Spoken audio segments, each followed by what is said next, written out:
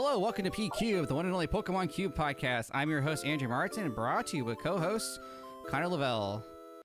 So we have a very, very special episode here today because it's actually the first time we've actually live streamed a podcast episode. So if you're here joining us on Twitch, hello, welcome, glad to have you.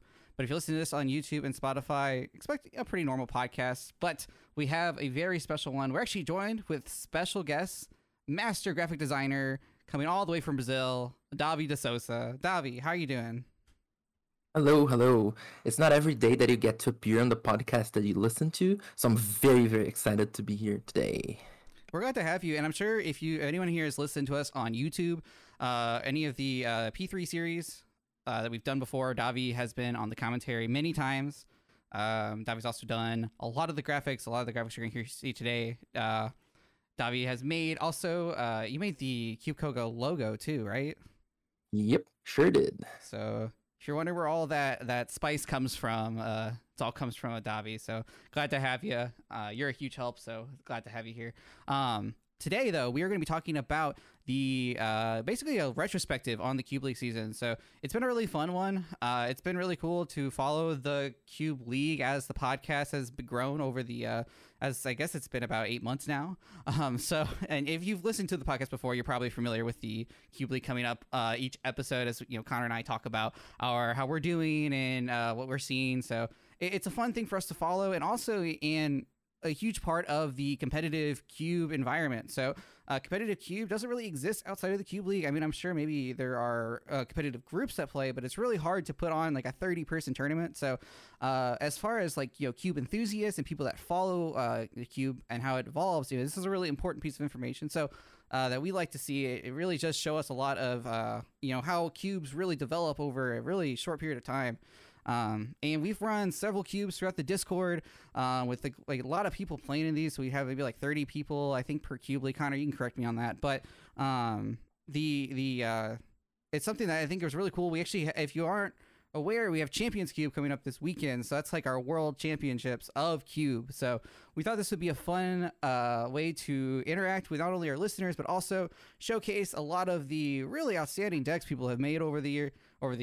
It's been like 8 months, but you know what I'm trying to say. So we're going to be looking through that. We're going to be looking back at each cube that's been ran, talk about the cube, talk about what we liked and really interesting stuff that's going on there. Because each cube that's selected for these leagues also is really well balanced and has really interesting stuff to it that makes it sort of eye-catching. That's really how they get picked for these things. So really cool to showcase those, as well as the decks that are winning, that have won those leagues. So it'll be a fun retrospective. Can't wait to show you guys. But first, let's get into some announcements. I already said it, but the big event, the big dance, Champions Cube is coming up this weekend, starting at 9 a.m. You can catch the stream, though, at 11:30 a.m.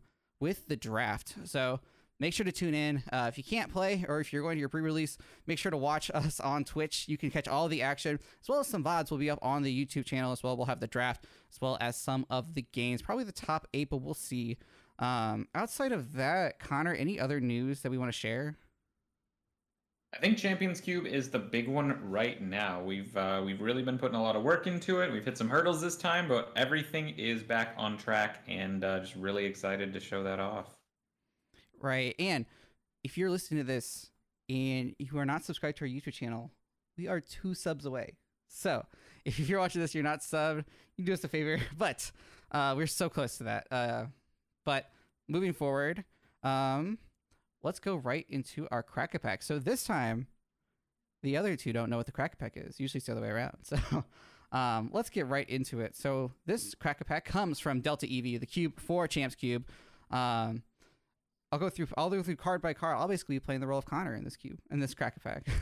To start out, we have Energy Removal 2, basically Crushing Hammer.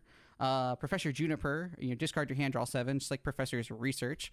POW Hand Extension, which is a lot like Counter Catcher, except it has an added bonus effect where you could choose to move an energy from the active to the bench. We have Stormfront Sableye with Overeager. It basically allows you to go first if you start in the active. We have an Anorith, I don't remember what set it's from, with Fast Evolution. We have a Pupitar with Hard Shell Evolution. We have a Alolan Vulpix with Beacon. Skyla, the common trainer, gets your trainer card. Eric's Hospitality, which is not quite Steven's Advice, but allows you to do the same effect, except you have to have 4 cards in hand. And then we also have Water Psychic Holland's Energy. So, Davi, I'm gonna let you go first since you're our guest here. I look at this pack. What is catching your eye here? What do you think you would be taking for your first pick? Mm-hmm. Yeah, when I look at this pack, I'm looking at the Juniper, the Sableye, and the Alolan Vulpix. There are some other strong cards here, the Paul and the Skyla, and the Erica is also pretty good, but not as high priority as those other cards. And then it's a question of what do you really want to play on any deck? Alolan Vulpix is one of the best setup attackers like ever, probably. Attacking for free is so strong, and it doesn't use resources from your deck or from your hand. It just gets you Pokemon. And if your opponent doesn't like take your hand away, doesn't hand attack you, you're good. You're golden, right? This Sableye is also pretty good. It has the same thing. Lets you attack for free. Use a supporter from the deck. It's not as good because you have to like waste a supporter, right?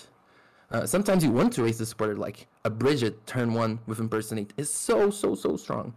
And the Juniper is just a Juniper, right? There's no way this card doesn't get into your deck. I'm probably gonna think a lot about this, but I'm either between Juniper and Alolan Vulpix. We've seen this Vulpix like win so many games.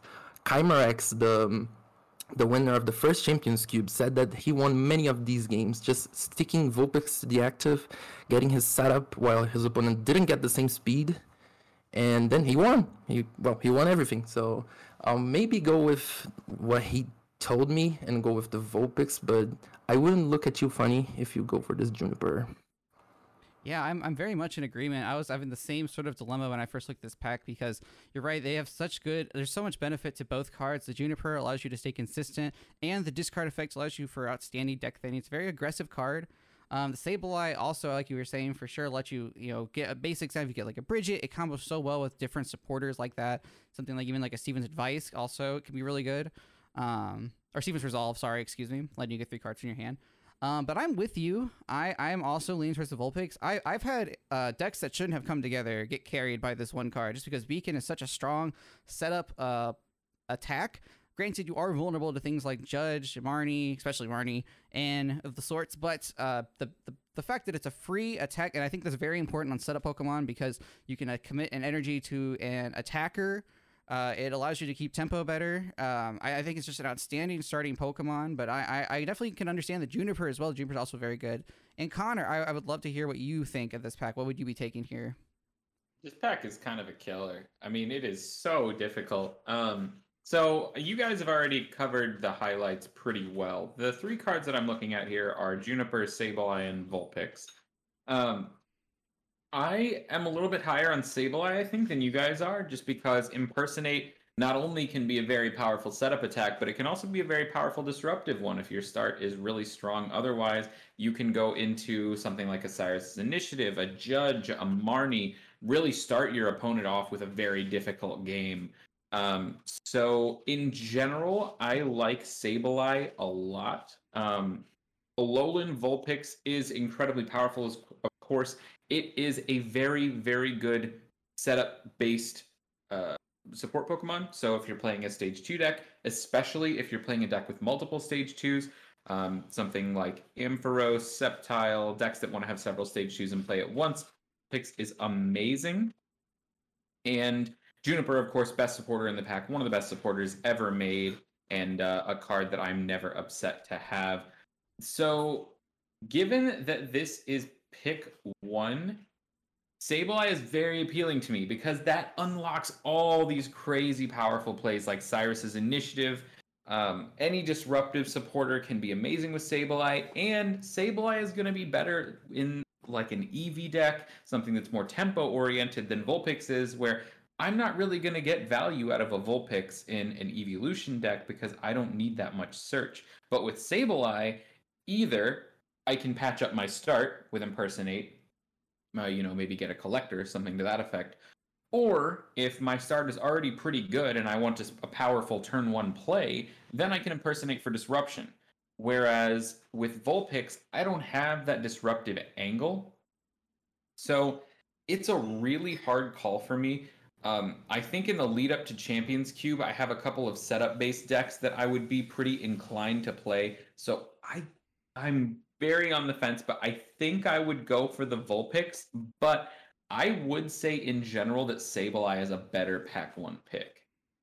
I think that's actually, you bring up something very interesting there, and that is like the direction a draft could go just based on some things you take here. So that's something I didn't quite think about. You know, I kind of want to talk about that. The Impersonate Sableye, you're right, definitely does combo into stuff like Sarasinister is a great example. So I mean, how do you value this pack then? If like maybe the Vulpix is like maybe like a Cleffa or something. So do you think maybe like the setup part of Vulpix makes it more appealing than like just like the general consistency that like a Cleffa would offer? Yeah, I would definitely take Sableye over Vulpix or over Cleffa.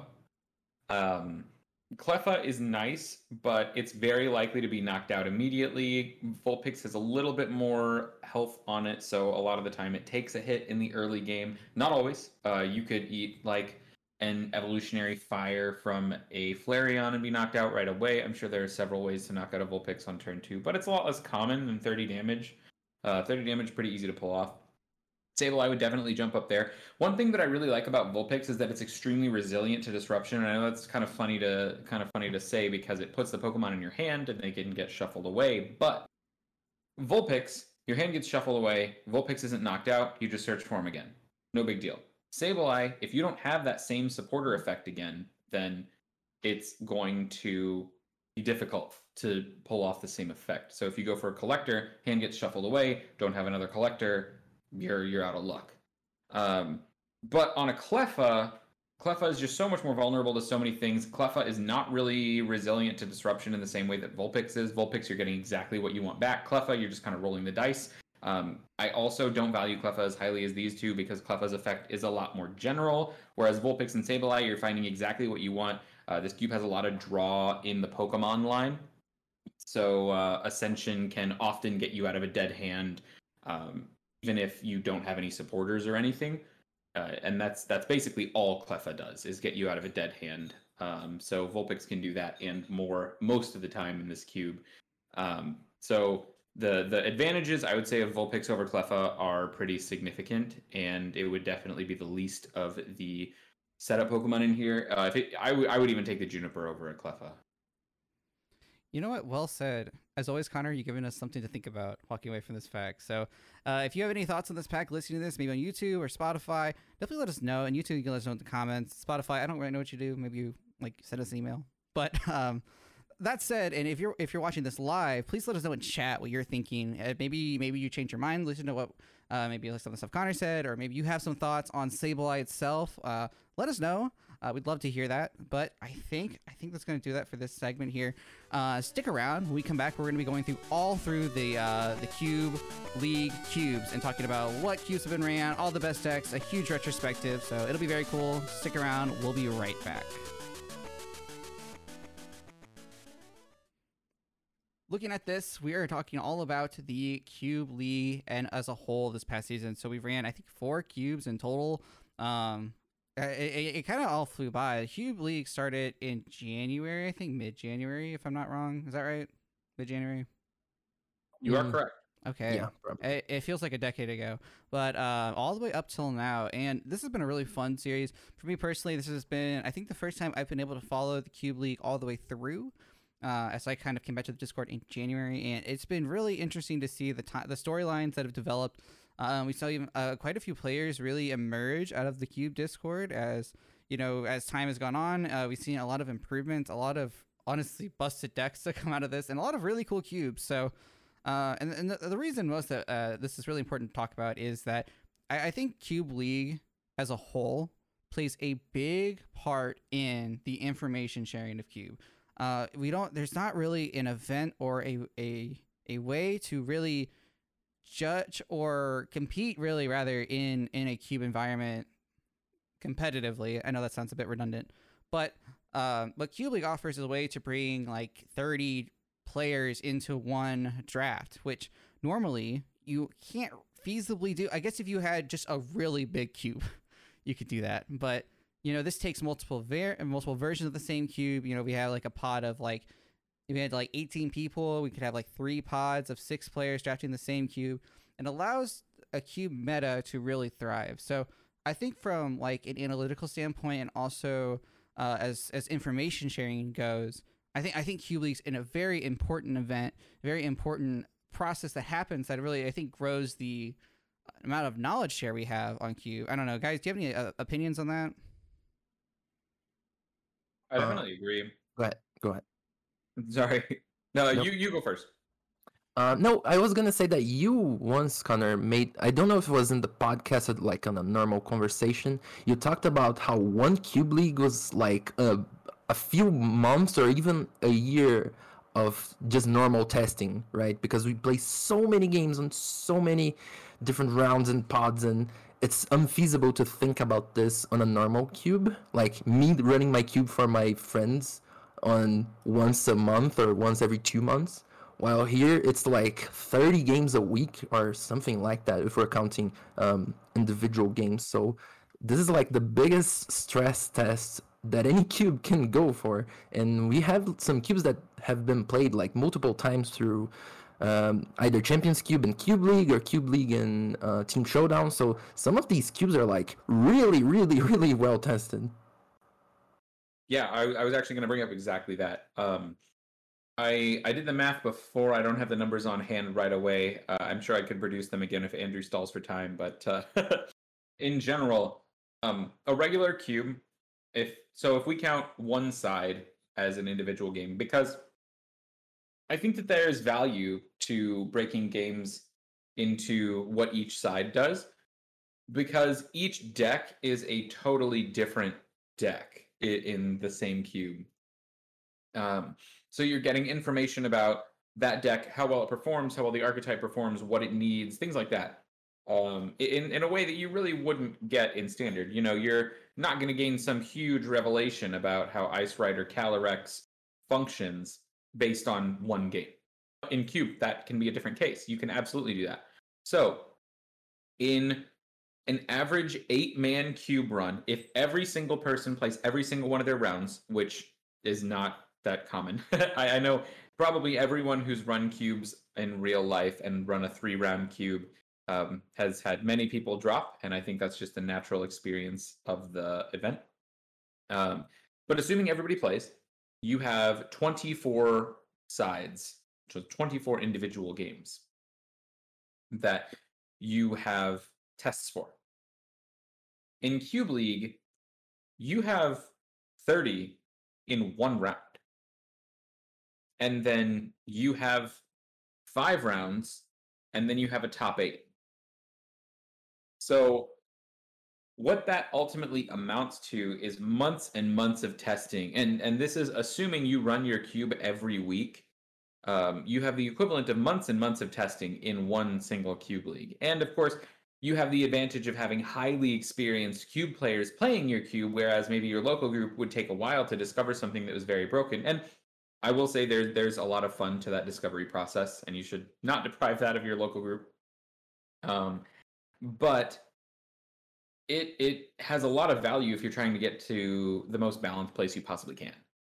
And in Cube League, you just get this huge array of people, you get this huge array of drafts, all happening at once, and you really have a huge competition between the different archetypes as well, because most of the time in Cube League, at least every archetype is going to be drafted once, often multiple times, and then it will ultimately come to a winner.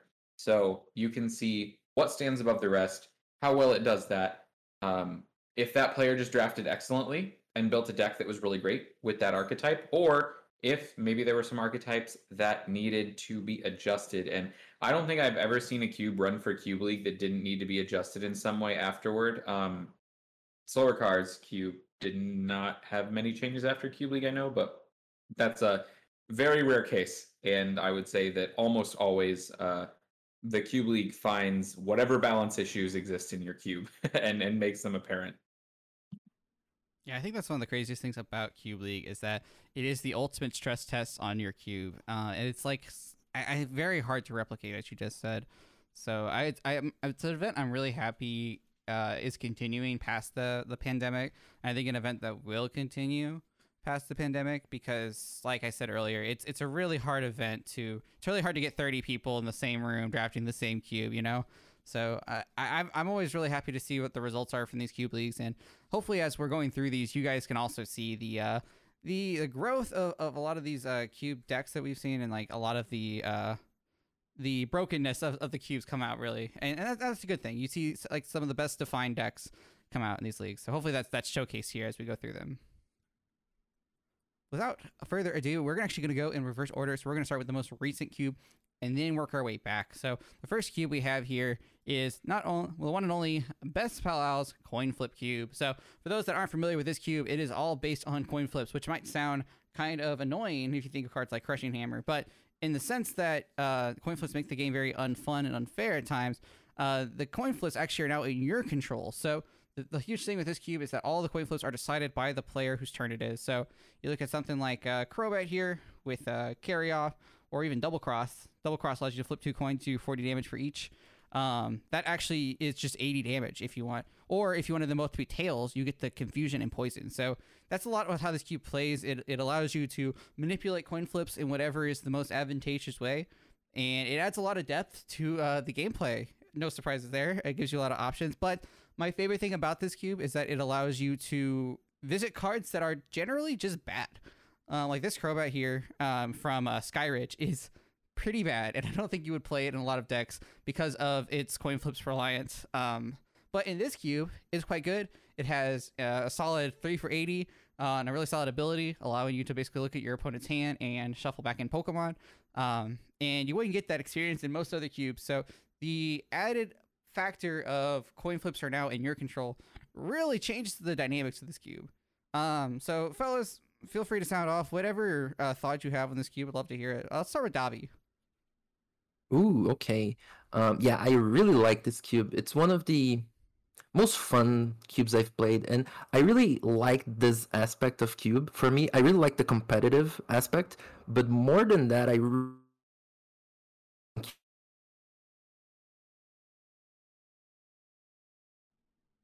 Night Teleporter is a card that I read and I said, oh, I'm gonna put it in my cube. And then I played it once and was like, oh, it's out forever. It's never coming back. It's terrible. But in this cube, that card is amazing. You can just trade your hand for like your Juniper or your Oak or whatever else you need. I don't know, Porygon's in this cube, right? So you trade your hand for a backup. I think I played that on my deck. So this cube is just crazy on that front of like, maybe you have a group of very experienced players. They have played a lot of formats, but then you come up with this and they're like, what does this card do? I've never seen this. And like, oh no, this is bad. Oh wait, coin flips are heads. Oh no, this is great. And everyone had this moment on this cube. I really like it. And like so many things. The Rocket's Minefield, moving your damage counters, not moving, but creating damage counters for the unknown deck is really fun also. Not the unknown deck specifically, but that interaction, I think it's really cool. And like everything else, the Arcanine from one of the sets, I think it's Skyridge, Energy Recharge, kind of a Poké Power on like a normal cube, but here it guarantees you 3 energy. So it gets 3 for 70 with no energy on it. Like it's just solid. So it's really fun to have a cube like this. I have so many good memories with this cube of either testing it, because we tested this a lot, and just playing on the league. Me and Zach Crackler had like a really, really cool 3-game set. I was playing Sharpedo, he was playing Warring. That was like an experience that I wouldn't have on a normal cube, just because of the nature of the craziness of this cube. Yeah, I'm glad you brought that up about the reading a card and then having to like do a double take, because Fortress was something that I remember drafting for the first time and not really considering the coin flip effects.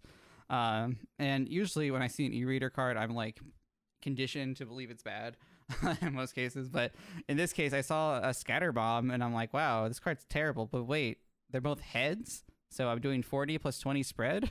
That seems really good. And I love how that one aspect of just changing the coin flip mechanic completely alters your perception of each card. And I've even found myself going into other drafts thinking that like, oh, yeah, I'll take this Pokeball. I'm like, wait, nope, this is not coin flip cube, so not a good pick. But in this cube, Pokeball's great because it's just search out any Pokemon. Connor, what are your thoughts on coin flip cube? I know we talked about this a lot going into the league. And then we did a podcast episode on it, but any thoughts now? Anything changed over the course of the league for you? This is definitely the most unique cube I've ever played. Definitely. It feels completely different. The tempo is completely different. It's just a wholly different experience. And that's incredible, I will say. Having played Cube for years and years now, having played many cubes through the Discord, playing cubes that were built by people all over the world, this is the most unique one because you see so many cards and so many effects that you never see otherwise. And that's already been talked about. I'm not going to focus too much on that, but I will also say that has created a really unique environment where I've been calling this a low-high power cube, and in the same respect, or a high-low power cube, in the same respect that you'd say mid-high or mid-low, where this cube is low power by all numbers. 90 HP stage 2s, attacks that deal 30, 40, 50 damage on line toppers, but it is ripping fast. Decks have to set up extremely quickly. Decks have to execute their game plan very quickly. Decks just have to go off. They have to do something. Really starting on turn 2 or 3, and you don't have a lot of time to get to that. And it's just such an interesting experience because you're playing with all these cards that in any other cube would be terrible. And there are plenty of cards that would be good in other cubes in this cube, but specifically here, there are just cards, like the Fortress that Andrew mentioned, the entire Unown setup. It's just incredible. The whole thing is incredible. I had a great time with this cube.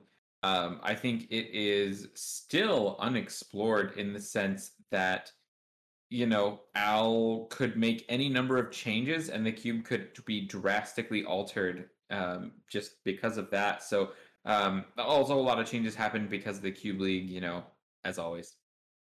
But very excited to see where this cube goes. Definitely will keep an eye on it. I strongly recommend everybody who has the ability to play it at least once. Because it's a totally different experience from everything you may have played before if you haven't tried it. And just great job to Best Pal Al for putting it together. Yeah, it's certainly the most unique cube I definitely have ever experienced. So it's like a breath of fresh air. It's like not that there's anything wrong. You see people like my cube generally is kind of boring in the sense that it doesn't have any exciting rules, but then you run into cubes like this coin flip cube, and it's like a whole new game because like everything has different value now that the coin flips are in effect. So really cool, really happy we were able to run this. Speaking of the unknowns, I would like to transition over at the winning list from this cube league, and that is JL's unknown box.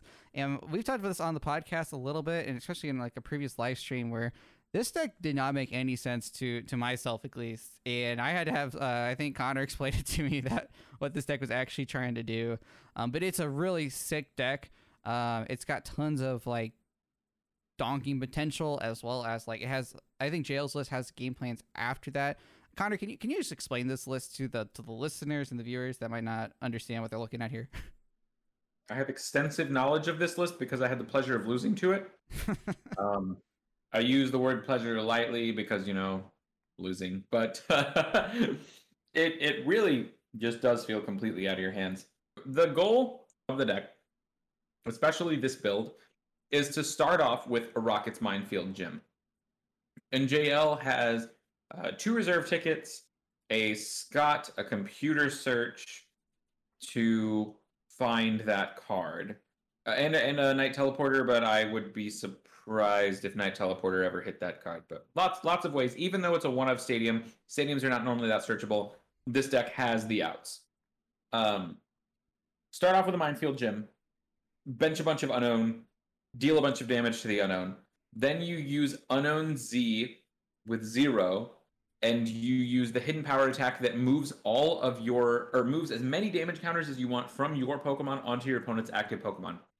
So immediately, you take a knockout with Rocket's Minefield Gym and Unown 0 because nothing in this cube has that much health. A lot of the time that results in a donk, which is why this deck is called Unown Donk, because it can do it so incredibly reliably between Unknown C, searching your deck for any unknown. So many unknowns with shuffle that can interchange each other. Pretty much all of the attacking unknowns have shuffle, except for Unknown Zero itself. Double Iris can pull through into the late game, give JL some staying power that Unknown normally struggles with. I would say the two cards that really make the deck flow are Unknown B, which has bounce, shuffles your Unknown back into the deck once per turn. Incredibly powerful with something like Unknown J. Really anything in tandem with Rocket's Minefield Gym. You can bounce your bounces and then play your bounces back down and bounce 2 more unknowns. So you can really realistically get 80 damage in play every single turn with Rocket's Minefield Gym. But even without that, you have other attacks that can set up your board, that can deal damage. So your attackers are the Hidden Power Unknown that essentially has Pichu Zap, deals damage to Pokemon with powers and bodies. You have the Unknown that has Vengeance, Hidden Power with Unknown V with Hidden Power that deals 10 plus 10 for each damage, or for each Pokemon in your discard. That can get up to 80 damage. It is hard capped, but that's pretty much enough with Iris, or even just in general in this cube. That's a lot of damage. And then you also have the Hidden Power that deals more damage for every card in your opponent's hand, which can also be very relevant, especially when it comes to donks. It's very hard to play your hand down very low if you haven't gotten a turn yet. So lots of things glue this deck together. And another big one, so I said Unknown B already, Unknown Y is the other piece that really keeps it together. On a coin flip, which of course doesn't matter in this cube, you can search your deck for a Psychic Energy and attach it to any of your Unknown in play. So this deck has more or less unlimited acceleration. You're never going to miss an attack because you are low on energy, and that is what keeps it ticking all the way through the game and pushes through to the end. Yeah, this was just a deck that just caught me by surprise. No idea that this was like the combo deck that it turned into, but we saw multiple people play it. It was I know, right? I ran the numbers at one point. I mean, it was in line with a lot of the other mostly played decks. I think it was at like 13% meta share, which is honestly for a deck this complicated, pretty good when you say. I think there are five unknown decks total, which is amazing because there are like 4 pods. Yeah. So there's one pod that had 2 unknown decks, and people willing to play unknown, which is even more impressive to me. Yeah, the play rate on this deck was just insanely high. And it did win the league in the end, so clearly those people were on the right track, but only JL was able to make it through the top 8. JL did not lose a set, right? He was uncontested throughout the tournament. That is correct. JL did not lose a single best of 3. I knew he went in 6-0 to top 8, so I guess that would mean he was undefeated, right? Yep. Can't take any losses there. I know people took games off of him. Yeah. I took a game, I thought. Maybe not. But I know at least a couple of the spread decks took games off of him, but I know in match play he was undefeated. Which is very impressive. In a Cube League setting, that is very difficult. And this deck is actually critically missing one card, which is an unknown that gives your unknown's bench barrier. Some of the spread decks were some of the best decks in the event, both in top 4 and in the finals. Yeah, I think he hit both of them, right? He hit did he hit Sednelia and then Card CQ? I think so. Yeah, back to yeah, back, that's right. yeah. I remember now. Yeah, he definitely hit Sednelia in top 4, and then Card CQ was playing a very similar deck in finals. And I didn't get a chance to watch the finals, but I heard they were really close. But that said, any other decks from this cube that you guys want to revisit before we move on? I don't know if Connor has one. I do have one. Maybe it's the same one that he has, which is the most. I guess the unknown deck is the most surprising to me. But Tumas's Forests of Small Plants deck is just. When I saw that deck, I was like, haha, that's funny. And then it started winning, and I was like, oh no, this is very good. It's so funny that he played just Cherrim, which is like the secondary line for both fire and grass, which is your Cherrim just buff your other Pokemon and heal your other Pokemon and take weakness off your other Pokemon. But what if they do that for themselves? Then you have a no energy attacker that does 20 or 30 or 40 and heals 20 from anyone. And this is, as Connor said, low power, high power. That's pretty good with no energy. And you have more HP with the flat. You have Celebi Prime, which was the kind of missing piece, not the missing piece, the most important piece for this deck in the beginning. The plan was to Celebi Prime and Time Circle and try to lock the game away. But then Tumas discovered that Charon was just good. Random Pack and Seed Bomb and Solar being like, those attacks are, they're fine, right? But in this deck, they're really good. So that was really funny for me to see. Some other stuff like the Shaman, not the Unleashed, I think. Yeah, Unleashed Shaman. But the other one, the Black Star promo, I have never seen this card. This card is nuts in this cube because you have more HP, you have healing on the attack, you have healing on your other Pokemon, on Poke Powers, on attacks, you have acceleration. So, like, this card's attacking every turn if you want to. The Shaman here is a really cool card. It was not realized that it was in this cube as well. And the extra heal 20 and the extra damage, the 60 heal 20 on a basic's really strong. I thought this deck was just super cool, super under the radar. Not one I would have pieced together myself, admittedly. And shout out to Tumas. It's a shame that someone here knocked him out of a top 8. Oh, come on. Yeah, really? Connor's fire Pokemon are just too strong for those small plants. Yeah, the fire is definitely something. I mean, it has the other guard, but the Arcanine deck's very fast. Connor, do you have any other thoughts on this deck or any other decks you want to look at before we move on? So Connor is not here right now. I think his internet died. Okay, so if he rejoins us, we'll hear from him. But I think we're gonna go ahead and chug right along here, going into our next cube. So something we don't often get to see in a Cube League setting is Mutant. So if you aren't familiar with Mutant, it is a change in evolution rules where like a Trico would evolve into a Grovyle. It changes it. So the Trico can evolve into any grass stage 1. So the Trico could evolve into an Ivysaur or a Cherum. And that really adds a lot of elements to a cube, because usually when you're, from a builder's perspective, when you're looking at a cube, you're looking at what lines work together. So like, will the Venusaur line be on par with the Blastoise line, and so on and so forth.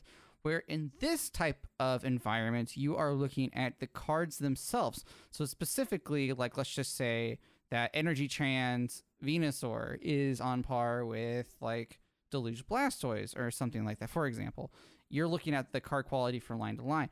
But it adds a lot of depth to a cube. And traditionally, Mutant can kind of get unruly with the amount of power it can have.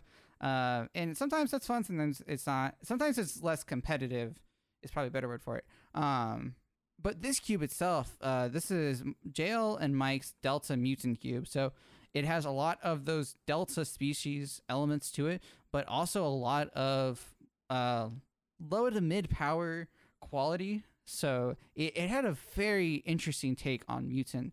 I'm going to pull it up on the screen here. We can take a look at it. You can tell it's got, instead of the normal like lines you see here, it's just straight grass down the line, fire down the line, water down the line, so on and so forth. And we saw a lot of interesting decks come out of it. There's just a lot of really cool stuff you can pair. And of course, the cubes evolved over time, and this is probably a more updated list than the one we even drafted. But you have a lot of really interesting parts. You look at the Delta Pokemon, like Delta Mewtwo, is a really interesting card. Not only that it has this great ability with Delta Switch, but it's also a fire and a metal type. So you can imagine how that would change the type of cards you're playing and the quality of it. Looking also, you have all of these setup mons. So you look at something like, even like, let's take Dunsparce, not this one, the other one, Strike and Run, which traditionally I don't take as a setup on, but then you use an attack like Strike and Run to get 3 basics and you attach to it, but that can evolve into something like a Porygon or like a Delcatty, or even maybe something like this Dugong here or Eradicate, which can even evolve into something like Salamence EX. So you can see how the lines in Mutant become really interesting, really versatile, and you can make a lot of unique decks here. Now, Davi, I want to pass it off to you. Do you have any thoughts on this cube in general? Anything you want to share that you maybe thought was really fun or exciting about this? Yeah. Okay, I'm gonna be real frank here. Okay. The first time I looked at this cube, I was like, I don't know if I like Mutant. I've never played Mutant before, so I was like, I don't know. I'm gonna test it. Let's see. I'm gonna play it anyway, so might as well play it before and get used to it. This cube is so fun. This is such a fun cube. You're playing with so many weird cards, something like Starmie Delta Species, which it's not on the cube anymore. It's just, I think, oh no, it is. It's on the metal part.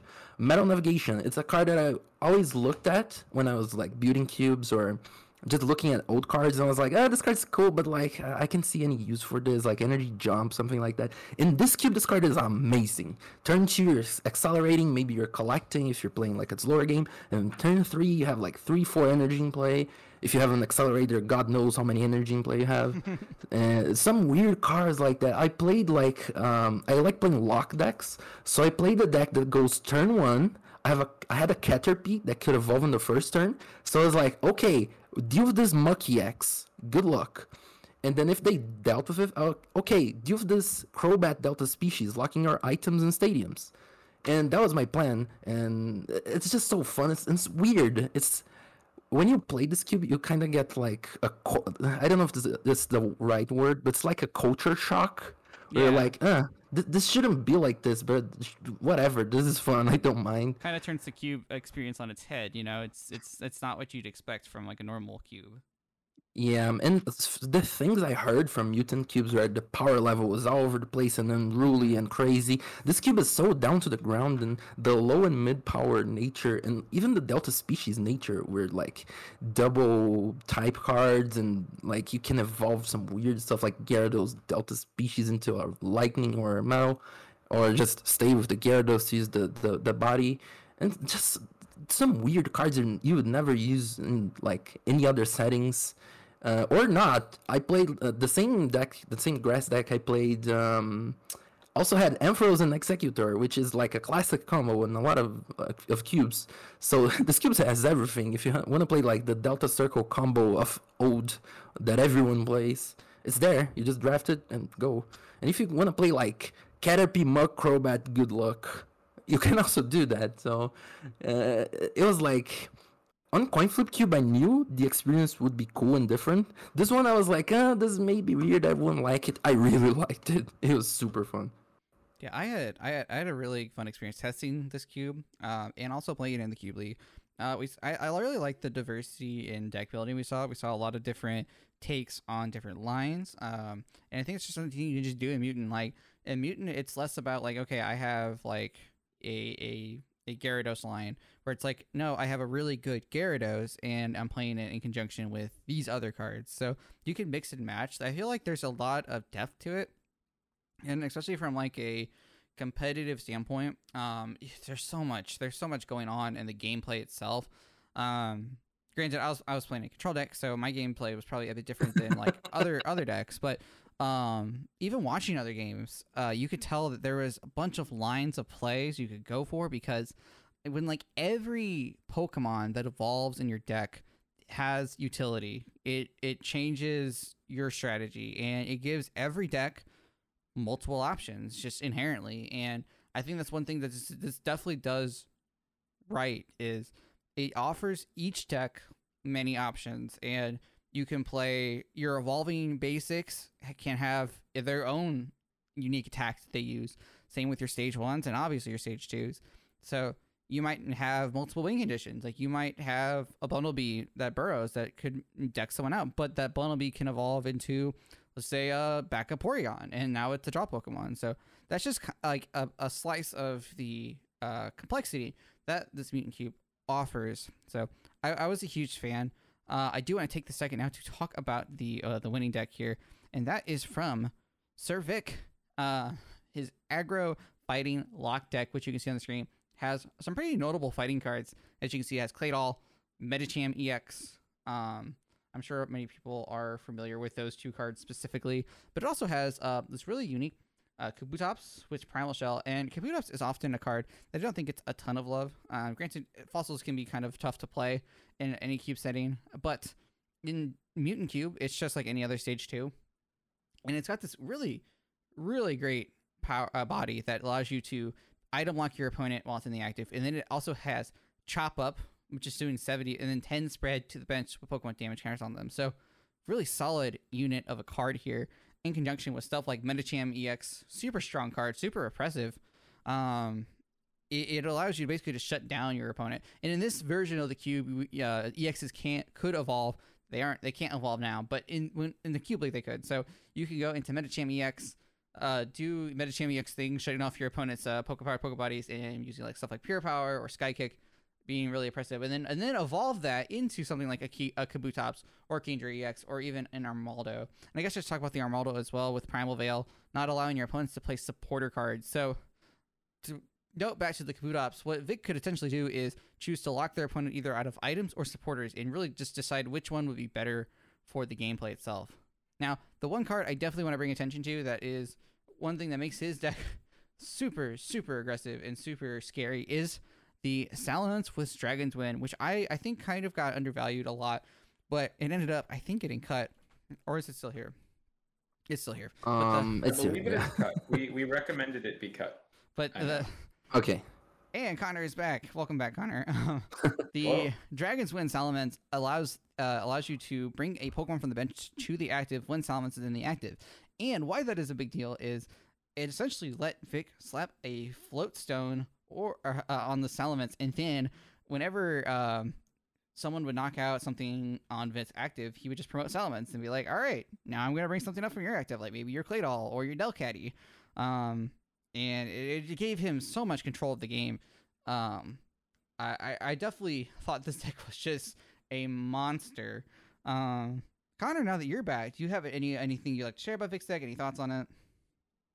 Once again, I have a lot of experience losing to this deck. Just like with JL's, I lost to this deck in best of 3 play twice. I lost in Swiss and in the finals. So I would say the most powerful thing this deck would do is it would go into Medicham early, and then as soon as you were about to knock out that Medicham, it would evolve and then Briny the Pokemon it evolved into.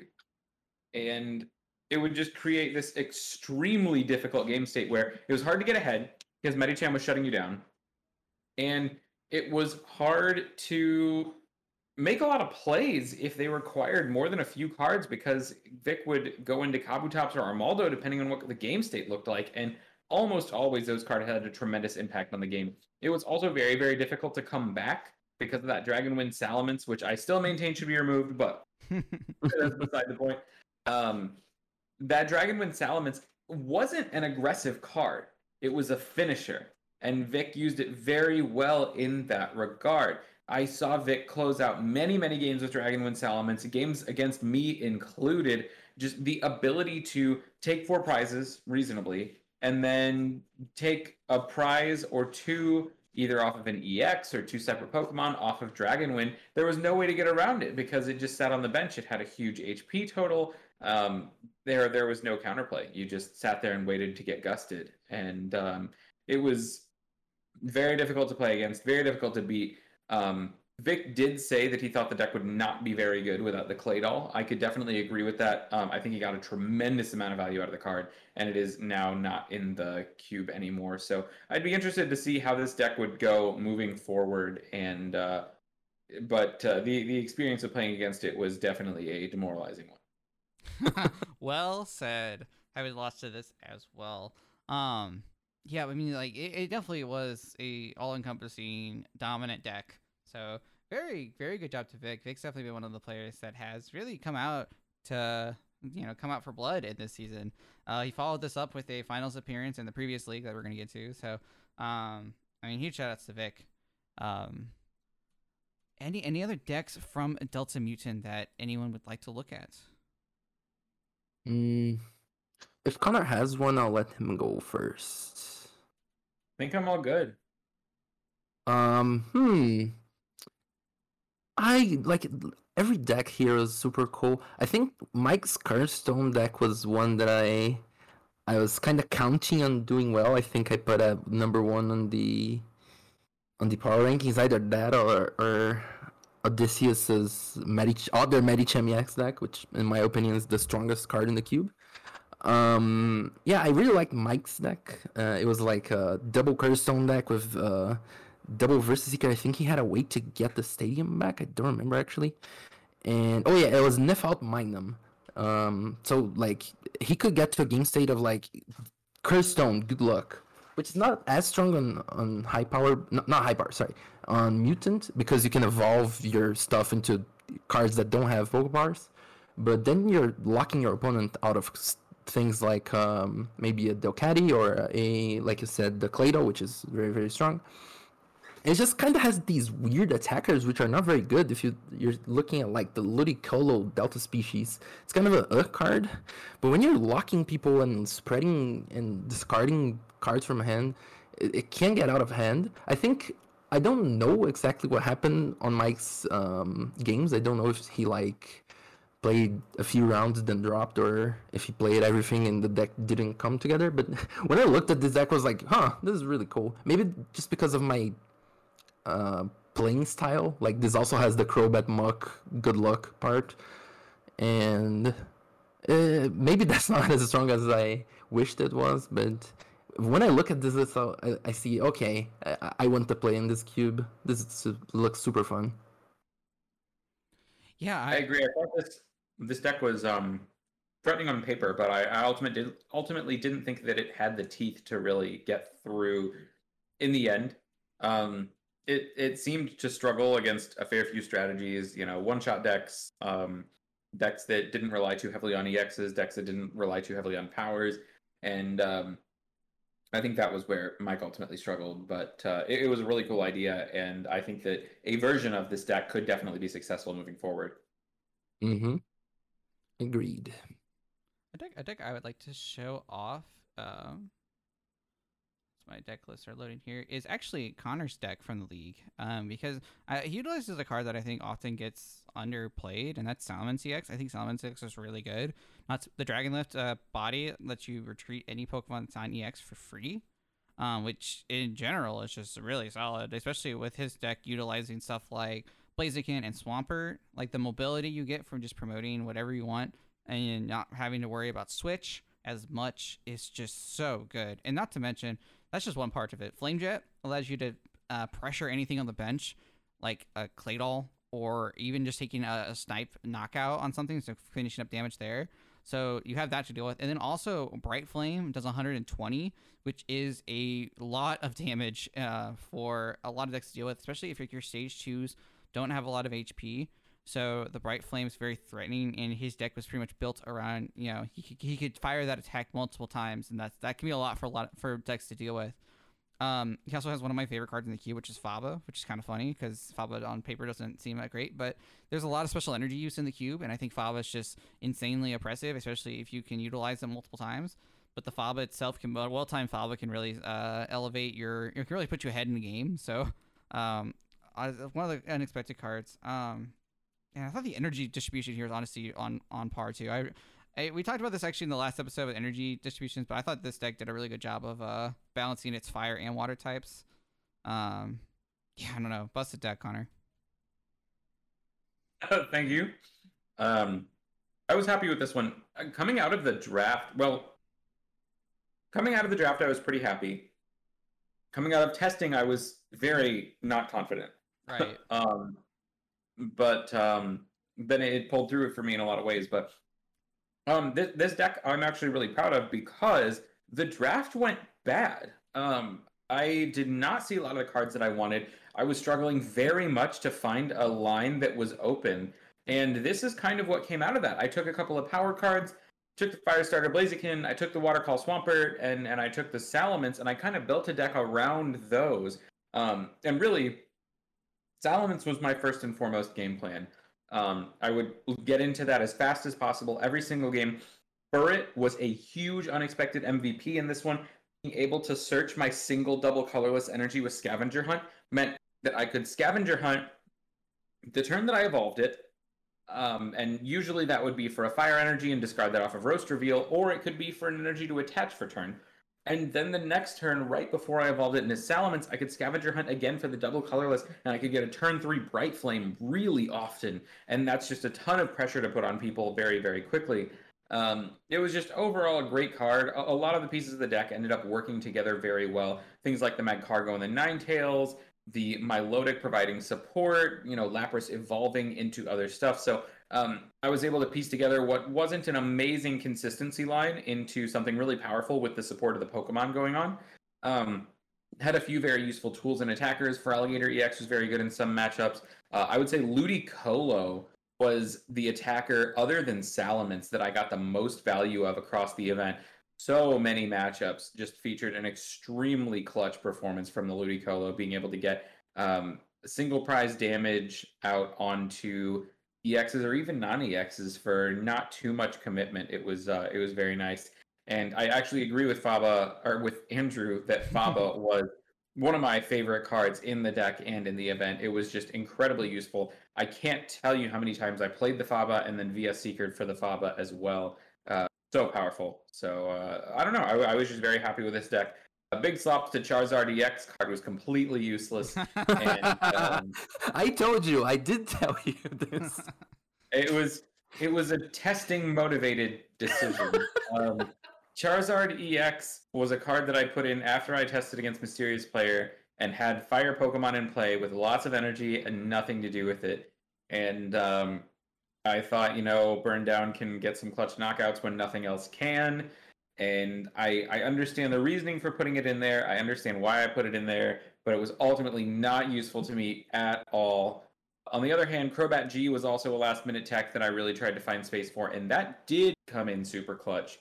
So props to Crobat G. But overall, very happy with the deck. I thought I had a solid chance against Vic just because I could play the resistance game very well, but my deck did not want to cooperate, and his really came out swinging quickly in the finals and was not able to respond to that. So overall, very, very happy with the deck's performance, and really, really happy that I was able to build this after the draft went so wrong.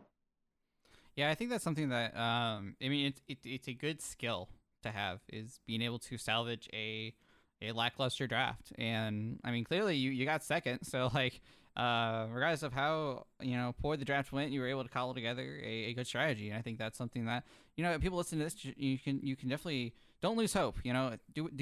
Make the best out of what you got. So that's a good deck with a good story.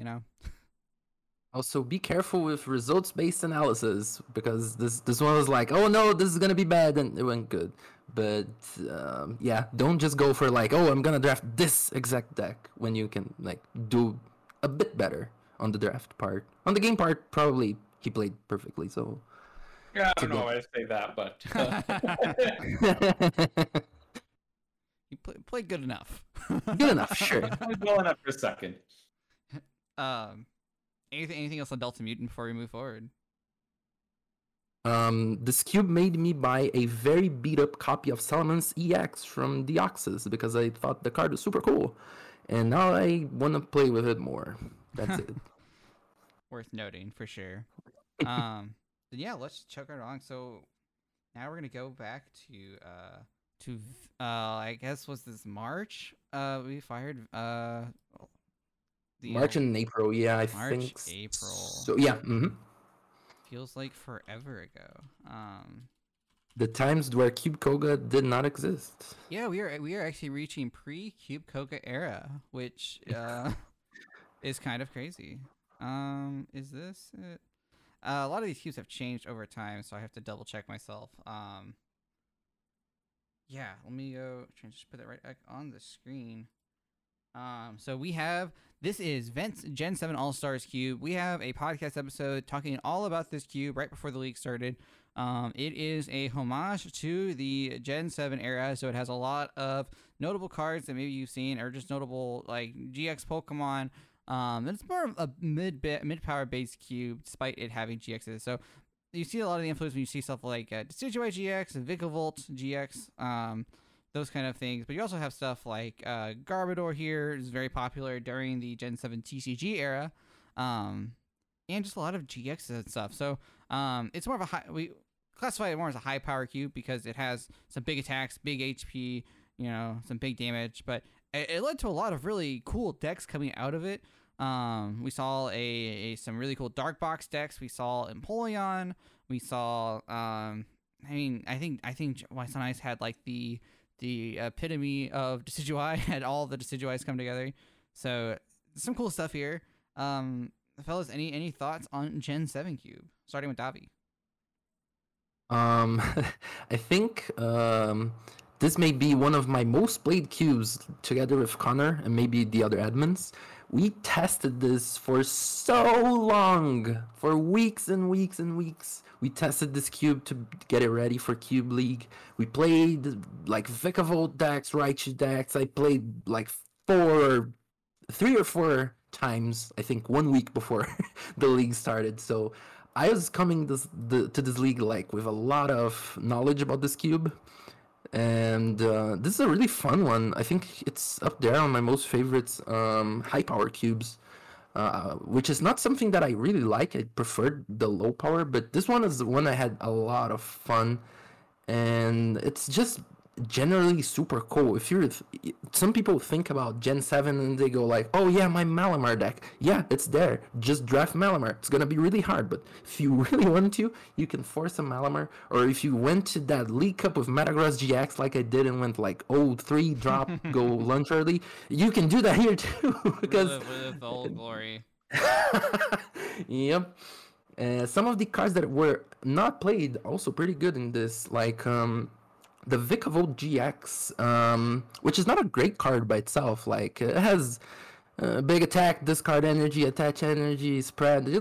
When you read the card, you're like, this is not great.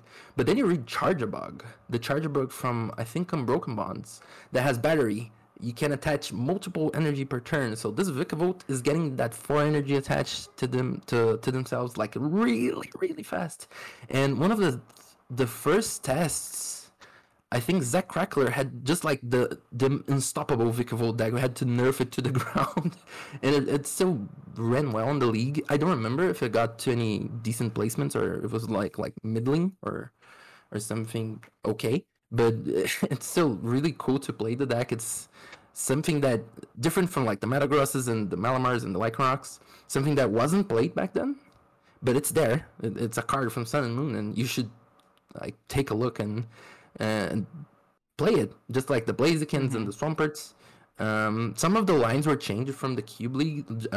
This used to have Como as the Dragon line, which was like this really aggressive turn 2 rare candy to combo into like 160, I think it was the damage either 160 or 180. And also the 180, yeah, it's just 2 for 180. It's pretty good on the second turn. And it had some crazy ways to evolve also. The Dark Box deck on this league, I thought that it would win everything. Just when I saw that deck list, it was Electrode with Guzzlord and the Weavile to move the energies. It was so fun to look at that deck list. Probably not fun to play against it. I thank God I didn't. I don't know. This cube is like sometimes when I play high power, I don't have fun. Exactly. I feel like I'm on a race, and sometimes I win and sometimes I lose, and I don't have a lot of control over the race. But in this one, I felt a lot of control over the games I played, at least. I know that some of the decks were stronger and some were weaker, and that the winning deck on this Cube League was not something that you think about when you think of high power GX Cube. It was something else that I really like. Yeah, going right into that, we had the Empoleon deck from here with the Cargo. So it's like Ludicargo, but instead of Lucolo, you have Empoleon. So using a lot of that Total Command, and the finals of this actually are on the YouTube channel, so you can go and watch it. But it was a very strong deck, had extreme consistency, and it was just one of the most insane Stage 1 decks, or Stage 1 prize decks to come from it. Had some really good cards like Acerola, being able to heal a lot of the field, and Cynthia Caitlyn also to reuse that. Stuff like Kukui, giving it the extra damage it needs to reach for some of those bigger knockouts with a Total Command, as well as Choice Band as well. Not to mention the Shrine of Punishment, really good for setting up knockouts. So just a very good, coherent deck that we had here. And honestly, one that was really good that got through the tournament. It really, decisive finals. It was up against the Blaziken deck. And I think it just played the field really well. Guys, any thoughts on this before we move on? This was a very honest deck that did very unfair things. I think that's fair. Connor, have you played Ludicargo at all, like in 2005 or 2006 format? I have. I used to own the Worlds deck. I think I own about 50 out of the 60 cards still. I don't know Okay. where the rest is. Um, this definitely felt like that. Yep. Once again, experience losing to this one. I think I have experienced losing to every single deck we're going to talk about today. Oh What an no. honor. I lost to this deck twice as well. Lost to this in Swiss and then lost to it in top 8. In this case, I knew that my matchup was bad going in, whereas in the previous cases, I thought I had a shot at winning. I still think I had a shot, but it did not come together in those instances. Yeah, this deck was just amazing. I mean, it's so straightforward, and it really just does what it aims to do. But what it aims to do is so good that that's all it needs. Total Command dealing at least 100 damage, most likely going to be dealing 140 to 160 damage. So incredibly powerful with Countercatcher, especially hitting that Dedenne, or the Countercatcher and the boss. You know, hitting Dedenne, hitting Lele so consistently for double prize knockouts when this deck is very often only giving single prize knockouts at a time. Attack Command being a very nice power, having a very nice power, and also having a very nice attack in terms of 2 shots. Recall on the last Empoleon, hitting for snipe attacks on bench sitters. You know, things like Mag Cargo, things like setup basics. I know in my case, I was not actually able to get a one-shot on an Empoleon because if I ever tried to set up double Lurantis, all he had to do was use Recall and snipe a single Lurantis, and my ability to one-shot Empoleons was basically dead for the rest of the game. The angles of this deck were so deeply unfair, even though it is such a straightforward concept. And I think that it's been nerfed in some way since the cube was run, but Empoleon does not exist anymore. It's Swampert. that is a pretty significant nerf, I would say. But yeah, really, really strong deck. I think the only I know Mysterious Player had an Empoleon in their deck, but I know the only dedicated Empoleon deck to make top 8, and maybe the only dedicated Empoleon in the event. Yeah. Yeah, I It think wasn't an archetype that people expected, right? At least I didn't. I played in one of my many runs through this cube, and I thought it was fine. And then when I looked at it, the list, I was like, yeah, this looks fine, looks okay. It's probably gonna lose to like the dark box decks or something, and it didn't. It won against them, so it was super underrated. Like that was JL just looking at the lines and going, this is good, and probably staying open and getting the line that it's underrated and super good. Yeah. I definitely expected Empoleon to be powerful going into the event. I guess the community didn't share that sentiment. I don't know. I didn't think it was that big a secret that Empoleon was really good, but and then in power rankings, I either gave JL number 1 or number 2. I think I gave him number 2 behind Blue Cheesecake because I think Blue Cheesecake's deck was still really, really good. But I was not surprised in any way to see this deck win the event. As soon as I saw it, I'm like, this is just about every single thing you would want in a deck like this. Yep, definitely. I guess that just leaves one more cube remaining, and it is the Delta's EV Cube, the cube that's coming up this weekend for Champs Cube. This is the very first one we ran for this league, and I honestly have a lot of fun memories of this. This is like one of the first ones I played in returning to the Discord, and I just had a ton of fun with it. It has a lot of varieties here. Basically, the whole stage 1 lines are just EVs. So you have Espeon, Flareon, the whole 9 are all here. You get to start out with evolution with EVs in your draft. So that's a really cool aspect to it. The other thing that's really cool is that this cube has custom cards. Let me see if I can find them on the screen. But basically, it takes advantage of sort of a mutant style, but not in the broad sense. So you have stuff like, let's take Mutant Drink, for example, which is like an Evo Soda for a Delta Pokemon. So you can choose when your non-EX Delta Pokemon in play and search for a Delta Pokemon the next stage. So it lets you kind of pseudo-mutant evolve between Deltas. You have stuff also like Mutant Candy, which is an A-Spect in this cube, but it allows you to kind of just do a similar thing. Choose a Delta Pokemon in play, search your deck for search your deck for a Delta Pokemon, Evolution Pokemon, put it onto that one. And it has like certain restrictions with that.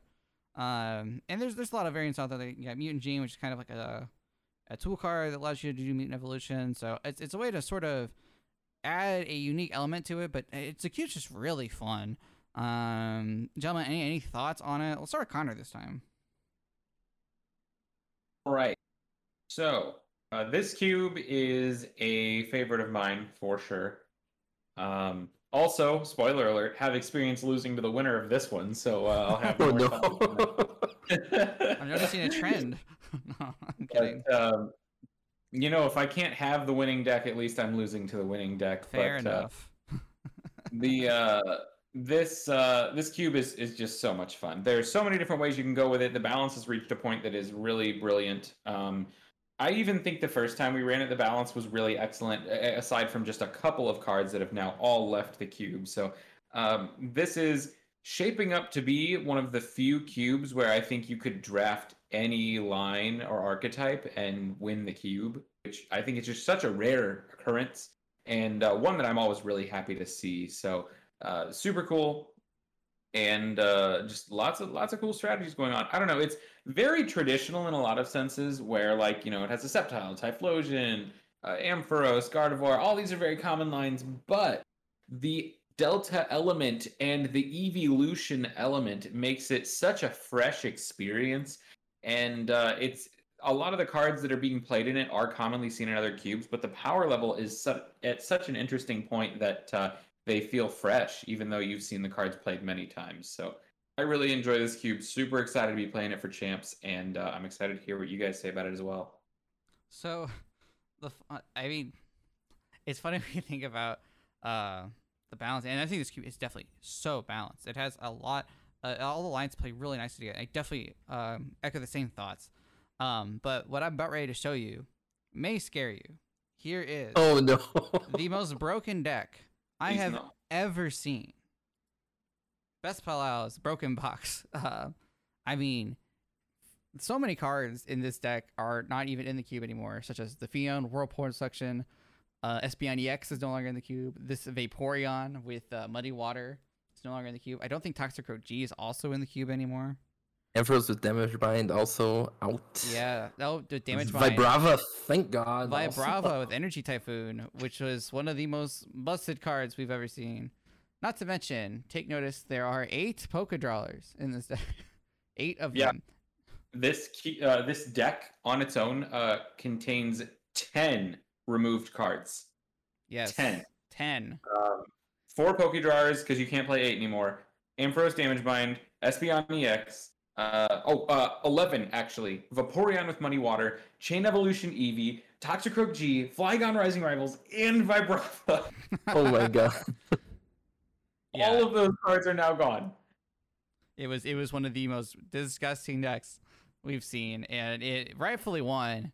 Best Pal did a great job with this one. This one really turning some heads, to say the least. Guy, any thoughts on this? I know we've kind of cracked open all the brokenness of this deck, but 8 Poké Drawlers, no item search.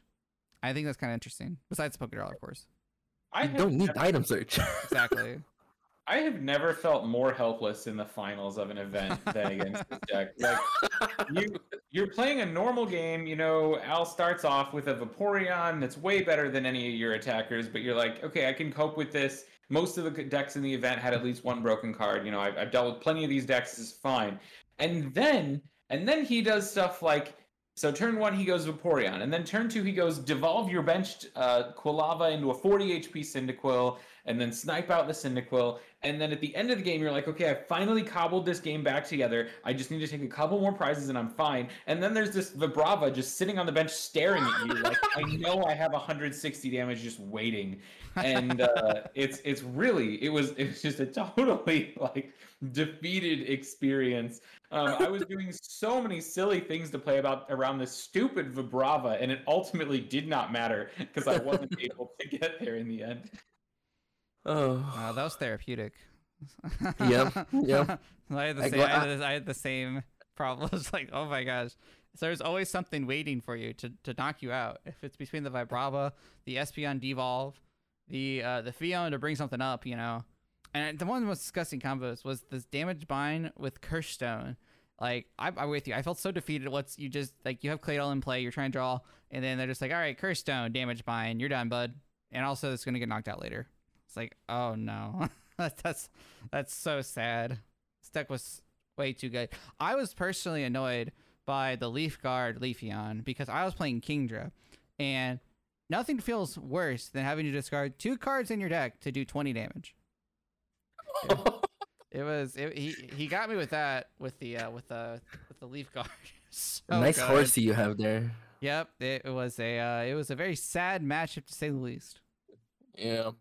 Yeah, this deck is, I think it's up there with the Gyarados deck, the 6 Magikarp deck, of like the most infamous. broken decks we've ever seen.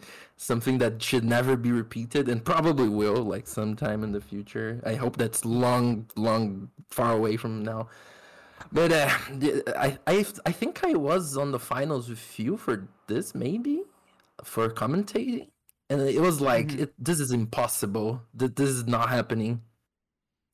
Yeah. This deck, that Vaporeon is a Buzzwole, that Vibrava is a Vespiquen. Yeah, it's not happening. Not gonna happen. Sorry. It's so true, and this I felt like Vibrava was even scarier than Vespiquen because Al actually had to do nothing at all for the Vibrava. That's true. The Vaporeon Buzzwole comparison is spot on though, and really it's like, man, if Buzzwole was guaranteed to be playing against a deck with 40 to 60 HP basics every game. Yeah, it would essentially just be this card. Yep. But the cube's it's gone through a lot of changes since, and I think it's in a really good place for this weekend. And if you're here and you aren't playing in it and you want to watch, definitely come check out the stream. It'll be a lot of fun.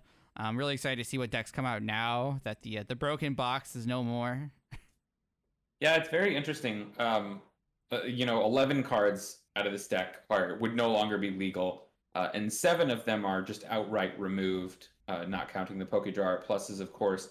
But other than that, there were not a lot of changes made.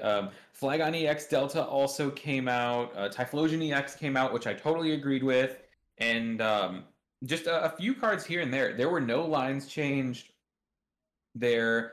Overall, it was just a line topper here and there, and a little bit of a rules change, and we now have a cube that I would say is exceptionally balanced. So, very excited. Even in the first run, aside from this deck existing, I thought the first run was really nice, really well balanced as well, and very excited to see where the cube goes, how Champs goes, given that it's seen those balance changes. Yeah, well said. So I think that's gonna wrap this segment up. This is all of the cubes we've been looking at. If you saw any cubes that you thought were interesting, let us know in the comments. When we come back, we're gonna be taking any questions from chat on Champs Cube. Any questions for there is also just wrapping things up and getting ready for Champs. So stick around. We'll be right back. All right. So if you're in chat and you have any questions that you want to shoot us about Champs Cube, about any of the Cube League stuff that we've talked about, let us know. This will be our chance to at least help you prepare a little bit if you're playing Champs Cube. If you want to watch Champs Cube, of course, make sure to tune in. I can't say that enough. But while all those questions are coming in, Davi, anything going on? What's going on in your life? Oh my God! How's it what in do Brazil? I talk here? Yeah, about that. Doing not great as always. Just Brazil things. Not gonna talk politics here, but I guess Brazil politics is like just a big meme on the internet. Always has been. Some of the crazy stuff that happens here. Not gonna go too deep into that, but yeah, living in Brazil is crazy. You turn on the TV and you go like, what? Again? Oh, come on. Okay.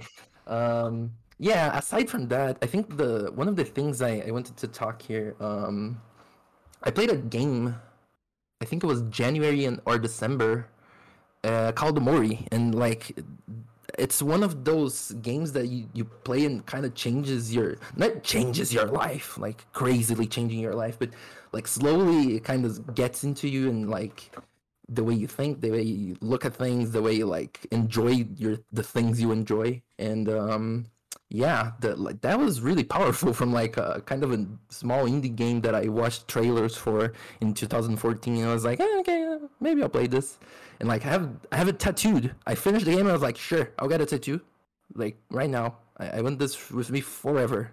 If I ever forget it, I'm gonna look at myself and go, oh yeah, that was pretty good, wasn't it? So What's the name of the game again?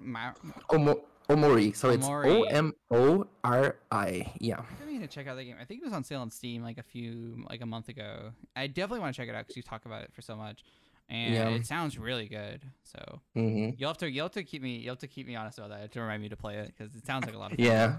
Sure. I'll remind you to play it like every month. Then okay. Word. Sounds good. Connor, anything with you? Anything new? So I made I think I talked about Pokemon Unite being super fun in the last episode. Yeah. Pretty sure it did just come out. Yeah. So it's still super fun. Made it to Master Ball tier. I was very proud of that. And then also made Legend in Hearthstone a couple weeks later. Was very proud of that as well.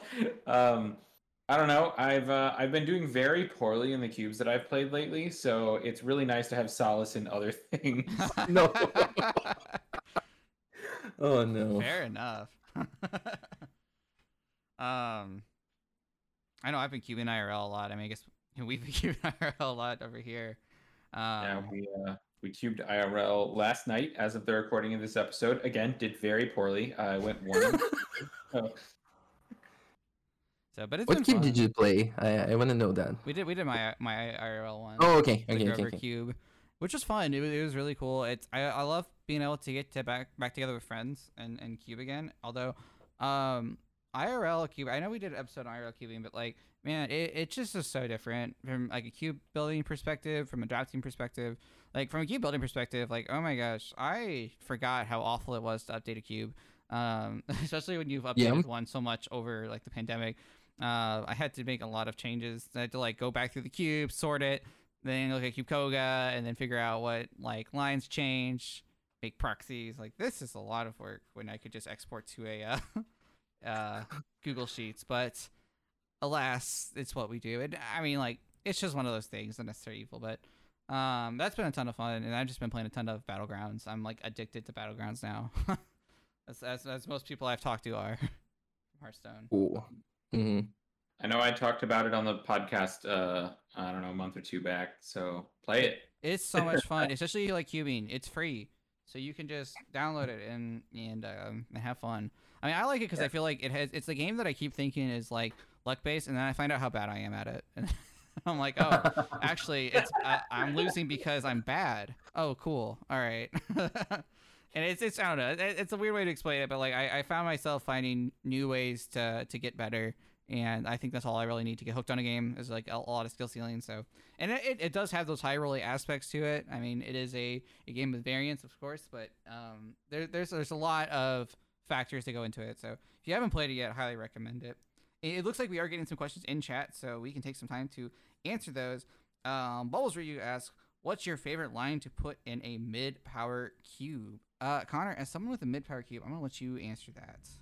All right, there is only one true answer to this question, and it's Dusknoir. I thought it was Ampharos. The best line for mid-power. Hands down, no question, it has to be Dusknoir. You have amazing cards, you have great options, so many cool things going on, no boring cards whatsoever. Just don't put in Sinister Hand and you're golden. Yeah, Sinister Hand would not be mid-power. Yeah, you know, half of the Dusknoirs are very high power, so definitely, exercise a degree of restraint there. For sure. But in general, Dusknoir, I would say Dusknoir is not only my favorite mid-power line, but it's my favorite line in any cube. I am very strongly predisposed to try to draft Dusknoir if it exists in a cube. If Regigigas is a line, Regigigas level X is a line, I would say that because I just love Regigigas level X. Oh my god! If it's not a line, I would say I'm a huge fan of Kingdra. I love, especially in Connor's cube. I'm a huge fan of Spray Splash and the Prime. I just love spread. Davi, what about you? What's favorite? I have two answers here. One of them is if I go to a cube that I've never looked at, I don't know what the cube is. There's a 50% chance that I get my first pack and I see Emareep. So Ampharos is everywhere. I'm probably putting that on everywhere because that's just how it is. Not because I like it, just it's a reality of the situation. You gotta play Ampharos once in your lifetime to get like down to the ground, know how it works, and then you're good to go forever. Because every cube you ever play will have Ampharos in it. That's not my true answer. My true answer is actually Empoleon. Empoleon works really well in like low mid high. I really like the different like things you can do with it. You can play like a spread kind of not tempo, like really slow deck with like dual splash 30-30 Aqua Jet, hoping that you get the heads, and 70-30, I guess. I think 70-20 maybe. You can go a bit higher on the high power and start playing stuff like Attack Command. And if you go really high, you can play Total Command and Recall. I think the line is just so cool to play. It's not that common because Water has a lot of good stage shoes. Like I said, that the Kingdra is there. Kingdra and Empoleon are really good, like really cool for mid power. I personally really like Empoleon level X. Like the things you can do with that card are crazy. I've seen super fast decks that want to put that card in like immediately and try to control. Decks that go super slow, and Empoleon from Majestic Dawn kind of hit something really fast, really hard, maybe dual splash a little bit. And I don't know, I just really like it. And I'm also a bit predisposed of looking at a Piplup on the first pack and going, oh, okay, I know what I want. Yeah. No, Empoleon's a sick line. I definitely like seeing Empoleon work in different cubes. I have a few honorable mentions as well. Go for it. Okay. So I have 3 honorable mentions. And I'm specifically avoiding SP Pokemon because there's another question about SP Pokemon later in the chat. But Hippowdon, especially with a level X, that line is so cool and extremely underplayed. Love that line. So Hippowdon, put Hippowdon in your cubes. I will be very inclined to play them. Gliscor. Oh yeah. On the contrary, don't put Gliscor in your cubes because it will probably be broken, but man, is it fun, and I love playing that card. Gliscor level X specifically, all the other ones are trash, not worth it. Cresselia level X is another card that I absolutely love because it is so splashable, yet so neat and so interesting to try and get it to work. Try and get those moon skips off. It's just such an interesting, such a great card. I love it so much. I wish more cards were designed like it. High cost attack with a really strong upside, nice power. There's just so much going on with Cresselia level X. I love that card. That's why I've got it in my cube. I know Slower Car's got it in his cube. It's just a great time. So strong recommendation there. Yeah, that carried me hard on the last Champions Cube. I got some crazy moon skips, getting like a lockup to try to get something locked in the active, and like 2 of the not shady move Pokepower, but basically shady move, and try to like math your way out to a moon skip and go for 2 prizes at the same time and kind of turn the game on its side. Yeah, I really like that card. Yeah, that card's sick. I like that you can also get your prizes with it. So like, if you opponent ever plays into it, like you can get like a really insane moonskip turn. Yeah, I really like Cresselia level X as well. Skier 007 wants to know, is, I'm assuming, Misty's Wrath better than Admin? They need to know. Gentlemen, any thoughts? Wrath over Admin. I have strong thoughts on this, but I will let other people go first before I get into it. Okay, I'm gonna go first here. Misty's Wrath has never won me a game. Rocket's Admin has won me like too many games to count. It's Zen, right? It's Zen, it's Admin. If you play it right, if you know how to not waste your resources, and if you have like a decent draft where you don't need to use your Admin early, this card just wins you games. Like, why wouldn't you play Admin? Like, Mrs. Ref is fine. It's fast. It's really good. Like, it's just one tier down because Admin just wins games. Easy. And I know that Connor doesn't think that, so go. Yeah, I have very tepid thoughts on it, so I have nothing really to say. Connor, you're muted, I think. I will say I think Admin. I would take Admin over Misty's Wrath if it was like a pack situation. But if my deck was reliant on heavy discard, I would take Wrath over it. Of course. It would depend on my dicey situation. But I think it was like pack one, pick one. I would personally take admin over Wrath, even though I do see the value in Wrath. I really think Chain Disruption is a very important component of decks. But Yeah. Connor, if you were with us, Strong disagree. I actually think that I would always take Wrath over admin pack one, pick one. I know this is coming. I also knew this was coming. Okay. So, in a more tame sense, Wrath is a disgustingly powerful card. Okay, you are not discarding your hand. You keep the same hand you have, and you're digging 7 cards deeper into your deck, and you get 2 of them.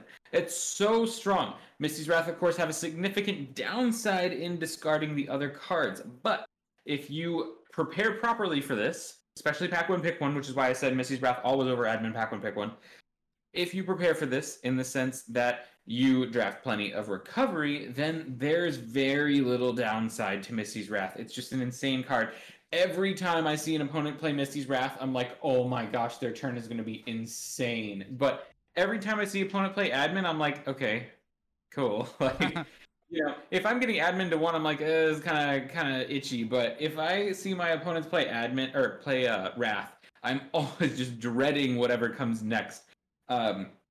In the same respect, I will always take admin over, or I will always take Wrath. Goodness, I don't know why these are so easy to confuse in my head. I will always take Wrath over admin because it makes your deck so much more explosive, so much more threatening. Now, if it's not pack one, pick one, it changes. If you have a lot of very valuable one-ofs, Wrath gets a lot worse. If you have very powerful Pokemon-based draw and other decks in the cube do not, then admin has a lot of value because you can admin players low and draw out of it, and your opponent is less likely to be able to do so. Now, if the cube just has lots of Pokemon-based draw in general, then admin is a much weaker card because it's very likely your opponent will be able to draw out of it. So it depends heavily after pack one, pick one on what your deck is and what the cube looks like. But in a vacuum, pack one, pick one, Misty's Wrath, definitely better. In higher power, as the power level gets higher, Misty's Wrath gets even better. So in high power, Misty's Wrath, absolutely nuts. In low power, you can probably get by without it, and I'd probably take the admin. Pack one, pick one, it's hard to justify anything over Wrath, except for maybe like Oak or something. Pidgeot from yeah, I'd take Pidgeot over Wrath. Sure. I would. But yeah, so admin is overrated. Don't let people tell you otherwise. Definitely take Misty's Wrath in more situations than you're currently taking Misty's Wrath, and your decks will be better. That is Oh, your elevator pitch, Misty's Wrath. Oh, honestly, very well said. I want to sit down by Connor's side on every cube we play so I can get that spicy pack 2 admin. Yes. Every I mean, time. well, I mean, if I see the Misty's Wrath, but I mean, I do still think admin's a very good card. Don't get me wrong. No, It's just you Misty's have to Wrath. get on the bit. You have to continue the bit. Yeah, so Davi gets to pick 2 admin, I get to pick 1 Misty's Wrath. This is the agreement that we've come to. What do I get? I mean, my decks with Misty's Wrath Regigigas. in them, Oh, okay. I think in the Cube League, I can at least name off the top of my head a first, a second, and a top 4 that all have Misty's Wrath. As soon as you put that card in your deck, you have so much more potential to be explosive. It's just nuts. Okay, counterpoint. Every top 8 deck in RSPK Cube has an admin. What do you say about that? I would say that there is no Misty's Wrath in RSPK Cube. Oh, you got him. You don't need to say that, but sure, okay. Also, aren't there like 8 admins or 16 or something in No, that cube? 12. Every deck has admin in that cube. Exposed. I don't like your arguments, okay? Bubbles Ryu wants to know our favorite SP card. I would say oh gosh, I'm blanking. What's the main bird? Staraptor. Staraptor FB level X. Great card. Broken card, of Friendship course. over. All right, Connor, what's your favorite? Staraptor FB level X is really cool level X, but it broke my cube and I don't like it. Oh, Yep. okay. Yep. Thanks for that. That was really So good. I have 2 favorites, and then an almost favorite. My almost favorite is Blaziken FB level X. I just really like the design. But my 2 favorites are Absol G level X and Gallade 4 level X. They are two cards that don't win the game on their own, like Luxray or Garchomp, but they can be very aggressive, very powerful, and they're excellent in certain strategies. Gallade's power is really nice. I feel like it's exceptionally balanced on a Pokemon that has to be active when it, quote unquote, evolves. All of its attacks are interesting. None of them just get crazy damage on their own, but they all have a lot of great potential. Chop up, 70 damage for 2 energy just spread out on the board. Aimed Cut, of course, has tons of potential for one-shots with enough spread. Just really love that card. And then Absol G level X, the power can be devastating if you hit the right cards. Not so fun to be on the receiving end of that, but it is cool. And with things like Special Dark, Dark Claw, Dark Red level X, all these different dark buffs, Absol G level X can see a level of damage and aggression that it wasn't able to see when it was legal and standard because those kinds of decks didn't really exist. So, strong supporter of Absol G level X as well. Gavi, please go ahead. Yeah, Absol G level X. Like Darkness Sand won me so many games. I think once against you, Connor, it milled like your rescue stretcher that you needed like 5 turns after. I bet you're probably correct, but Last Champs is a blur, and all I really remember it for is my deck being horrendously inconsistent. Oh yeah, it was Cube League, not Champs, I think, or even yeah, Teams, maybe. I don't know. I don't remember. I no played. idea, probably. I played with Absol G like twice on your cube. It's so fun. I really like that card. My favorite SP card, I don't know if this counts, but screw it, it counts. It's Power Spray. How can you not say Power Spray? Like, some people on just my like cube, watching the world burn. on my cube, we don't have a lot of SPs. My IRL cube. But I was like, we don't need SPs. Let's just play with this. Like, that card broke so many decks. It's so fun to, like, your opponent is, like, thinking, looking at their deck, and, like, okay, I'm gonna, like, Ultra Ball for this and, like, Quick Search for this. Nope. It's so fun. It's like you're playing a one-of magic. A one-off counter spell in your deck, in any deck on my cube. It was so fun. It was so broken. It was not... I don't recommend for anyone to do this. It's not fun. I mean, it's fun. It's not balanced at all. Spray, but it is fun to play Power Spray. Yeah, of course. Yeah, it's 50% fun of the players are having a lot of fun. So I think that's pretty good. If you don't count Power Spray, I think I'm just gonna go with Absol for the same points that Connor made. The card has carried me hard on his cube. So Darkness Slugger is really, really good. Don't underestimate. So I think this will be the last question we take here before we sign it off here. Bubbles, you ask, are there any new trainers in the Battle Stars Block and On that you're interested in putting in your cubes? Seeing other stuff like Xanax Resolve, Stormy Range, Fashion Mall, Fog Crystal, Flannery, Peony, etc. So I've messed around with a few of these actually in updating my cube. I think that obviously Fog Crystal is a good buff for Psychic. Peony's kind of weird. I get it mixed up with the other one that lets you switch cards from your prizes. I think the card that lets you switch cards from your prizes is pretty good in cube. I don't think it's on par with Azelf, but like it has utility. The cards I'm really excited for are in the new set. I think Stormy Range is a great buff to Lightning decks as like a Brooklet Hill for Lightning decks, and I think not to mention you get stuff like the new Mareep as well for if you want some sort of acceleration engine other than Eels. So, but I think the Stormy Range also, if you have Dragon archetypes like my cube, I have Hydreigon and Raichu and Alolan Golem. Like those 3 decks get so much utility out of just being able to find basics. So I think that's really cool. I don't think Xenia's Resolve is as good as Steven's Advice, but I do love the fact that it's another good supporter that we're getting. I think it's a good way to just draw cards, and it adds more uniqueness to some of the supporter lines. I think it's a good addition to cubes. Fashion Mall, I'm iffy on because it depends on the tool quality and how much like I see it being more abused with like Cessation Crystal, so I don't know how I feel about that. I don't know if I wouldn't put Fashion Mall on my cube just because I'd worry about like Cessation Crystal, Fashion Mall, put Cessation Crystal back in my hand, use my ability, and then Cessation Crystal. My God. I also I have Grabotoxin in my cube, so like that's also the same story. It's like I could not do that, but it is a neat card though. I'll give it that. I don't know if I want to put it in my. I would not put it in the same queue with Cessation Crystal. I will say that. and other new cards that we've gotten, I'm trying to think of other ones that we've gotten. I mean, we've gotten a lot. I will say there are several cards that I'm looking forward to in the new set, and like the trolley that lets you pull back 2 Pokemon with 90 HP. I think that card is super good, especially in like mid power cubes. But even like if you have like a stage 1 line with like 90 HP, or even like stuff like Delcatty or Porygon, if they get knocked out, you can pull back the line. Be really excited to see that, something like Delta Mutant where you have like multiple lines you can use it with. The toy catcher that pulls up I think a Pokemon with I think 40 or 50 HP. That's a really cool card. Could be really useful pulling up little basics. But it's not like, you know, inherently broken. At least I don't think it would be. It might be broken in my little cup cube, but I think overall that card is really interesting. I'm super excited for the cards that are coming out in the new set that are the Evolving Skies. I think those are really cool.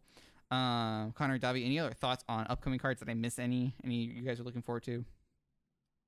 You brought this up, but Rescue Trolley is the card. It is like the thing that dreams are made of. Like that one card gives me hope for the future of cubes in modern sets. Yeah, that card's so my favorite cards coming out of the newer sets have been Clara. I've really loved playing with that card. I've played in a bunch of cubes that have that already. Really, really like it. And Path to the Peak in a lot of cubes. I mean, you can play Path to the Peak in old EX cubes even, and it's cool. So neat card. And I mean, there have been a lot of good, of course, outside of the Pokemon sphere, because we don't like to talk about Pokemon that come out now. There have been lots of very cool cards that have come out, but interested to hear your take as well, Davi. Yeah, I think Clara is a card that I expect to see in every cube ever. That is not like a block cube. That card is so strong. I first picked that card over a lot of other cards. Usually having like a supporter that you can either Paw Pad or Versus Seeker or sometimes Dowsing Machine. That's such a strong effect if you have like I don't know, a Manectric EX deck that wants to use Manectric EX forever.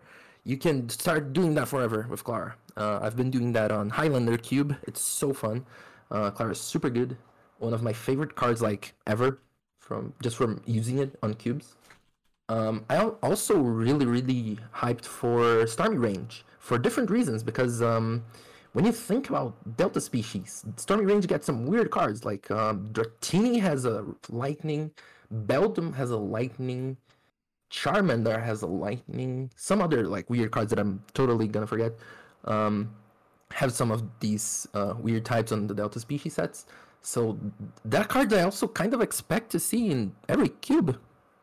Kinda. I guess the ones without dragons, the card may get a little strong because the lightning deck will get too strong.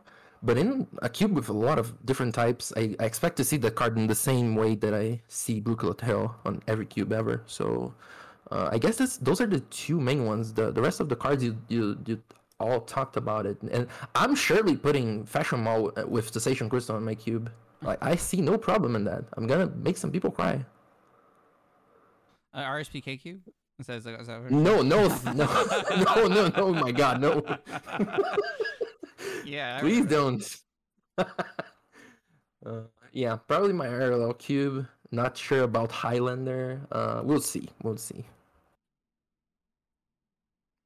Yeah, I'm interested to see like how these cards get into different cubes, like what people do with them. Yeah, I forgot Clara. I can't believe I forgot Clara. I think that card is so great. I mean, you guys already talked about it, but I haven't played Clara in like in various decks already. Like it feels so good. It's the best of Rescue Stretcher and I guess Energy Retrieval System. The card's not that great, but it just allows you to like recycle like really efficient attackers. It's just got such a nice quality to it. I really am a fan of it. I guess anything else for the good order, and I guess everyone watching, so thank you so much for watching. The Cube League has been phenomenal this go around, and I am always taken aback how it continues to grow, and we see so much stuff coming through the league each time, and I'm really looking forward to this Swan Song tournament with Champs Cube. All the players have worked super hard for it.